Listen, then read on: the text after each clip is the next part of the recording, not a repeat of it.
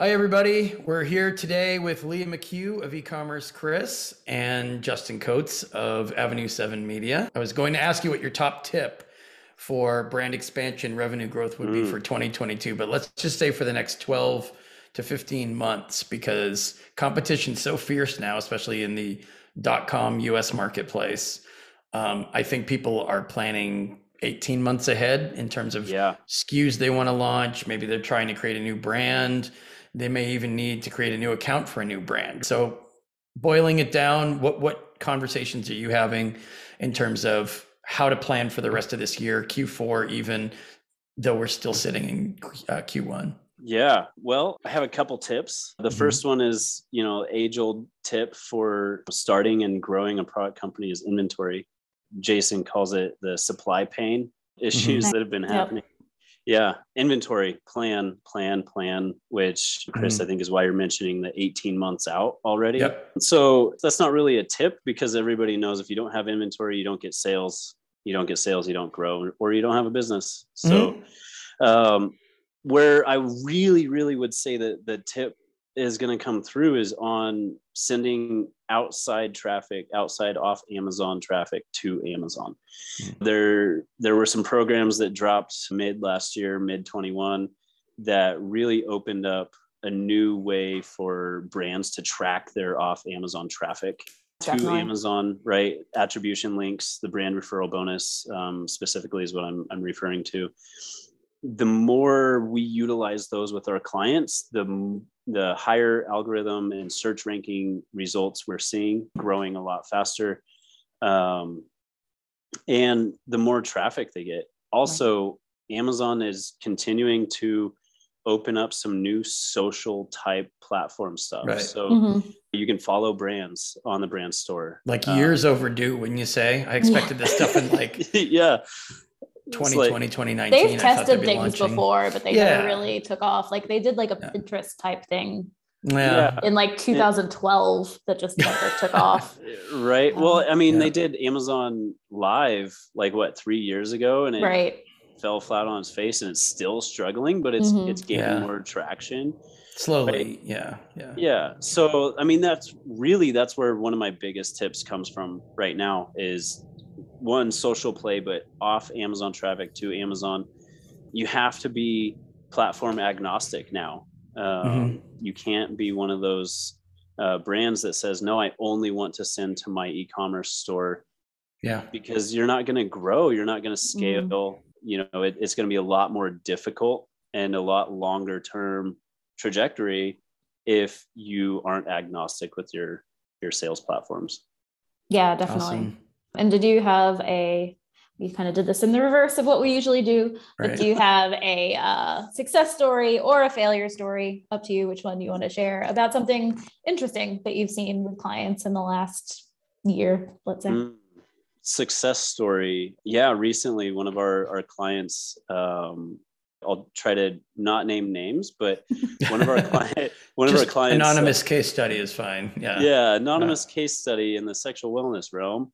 They launched in September of last year. One of the hardest categories, I'm sure you guys have tons of problems or helped lots of sellers in this area. Yeah. We launched in September, and within the first 6 months, we were doing over $100,000 a month in sales. Awesome. Uh, Yeah. this brand is platform and sales channel agnostic. They get the whole picture. Traffic is everywhere, customers are everywhere, and they shop in multiple places. You have to be able to allow your customers the freedom to shop on Amazon because they will come to your website. They will Right. go to Hmm. Target. They will go to Walmart. So they did that, and the execution was flawless. And like I said, within 6 months, we're hitting 100K plus months. On the flip side, I worked with a brand in the beauty realm, and they decided not to take our advice in this realm of being more social, being agnostic. Hmm. And we grew them a little bit the first year or so, but it kind of plateaued after that. And sad to say that we've parted ways. That happens, business Hmm. decisions are made, but their Amazon channel wasn't given the room to grow because they didn't adapt. the game changes, and on Amazon, it changes fast. Yeah. So that's one kind of tip I've been giving people. There are some brands that for whatever reason don't want to devote the right amount of resources to expansion or to ads or to strategy or really just to things they need to protect and grow their business. Leah and I have talked about this a lot on the podcast, in person with people at conferences, you name it.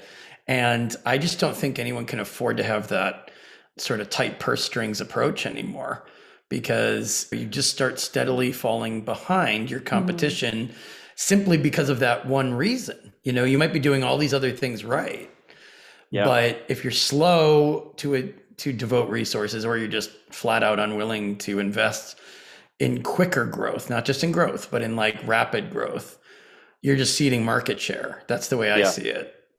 Yeah, you said it perfectly. Invest, right? That's one of the very first things that I mention when I talk with brands that are close to becoming a client or just became a client. You have to be willing to invest. It's time and it's money, and hiring the right stuff. Outside teams, agencies, consultants, service providers to service providers, or brands and service providers, just how to integrate to have the greatest effect. One of those is time, right? You have to invest in time. You have to invest in building that relationship. Some of the best performance that we've had with clients is because we built that relationship and they allowed us in as part of their company. And so we learned it, we understood it. We became brand ambassadors because they worked so closely with us.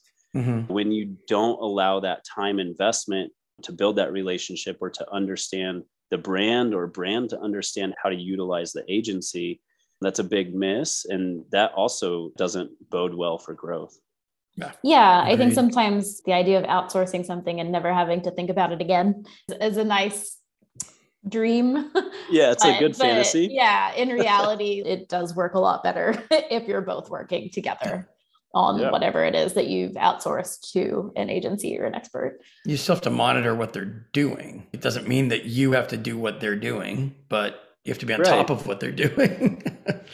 Well, you want to make sure you guys are on the same direction. Right. Your philosophies are aligned. The operational goals are agreed upon, but also how you're going to get there.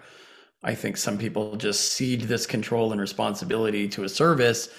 And then like you talk once a month, the last week of the month, you get on a call, and then you're catching up on everything that's happened that month, or you don't really know how they're implementing anything, or you really just know the broader strategy. You don't know the tools for implementation or execution. And I just don't think that's the way an Amazon business that's precariously perched on their platform, which, you know, can change. They can turn on a dime. Sometimes their enforcement teams spring up out of nowhere with some new initiative and no warning of it, right? And no real set plan on the Amazon side, never mind your business. They haven't decided how they're going to roll something out or how they're going to execute it. They just start doing it. This was going on when I was there too. So this goes back years. And they're still doing these kind of rolling out, sort of, kind of there, but not quite there yet. And we're going to iron out those kinks as we go along. Yeah, and it's Amazon loves the minimum viable product. Yeah. Right. You as a business can't get away with that the way they might get away with it, because they're the ones kind of with the power in this relationship. Yeah. So. I mean, that's perfect. I mean, they did that with sponsored display ads.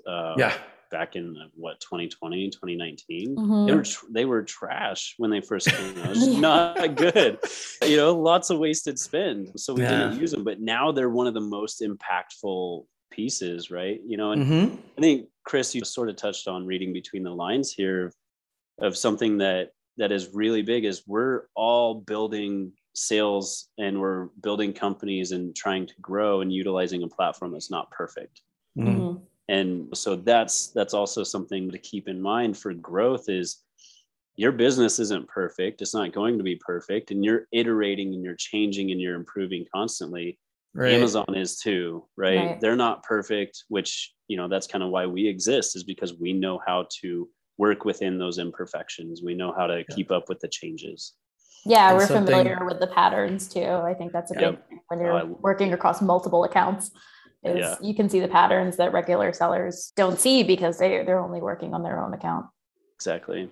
Terrific. Well, Yeah, awesome. looking forward to seeing you again. Yeah. And thanks for catching up with us today. We'll talk to you soon. Thanks for having me. Thanks, guys.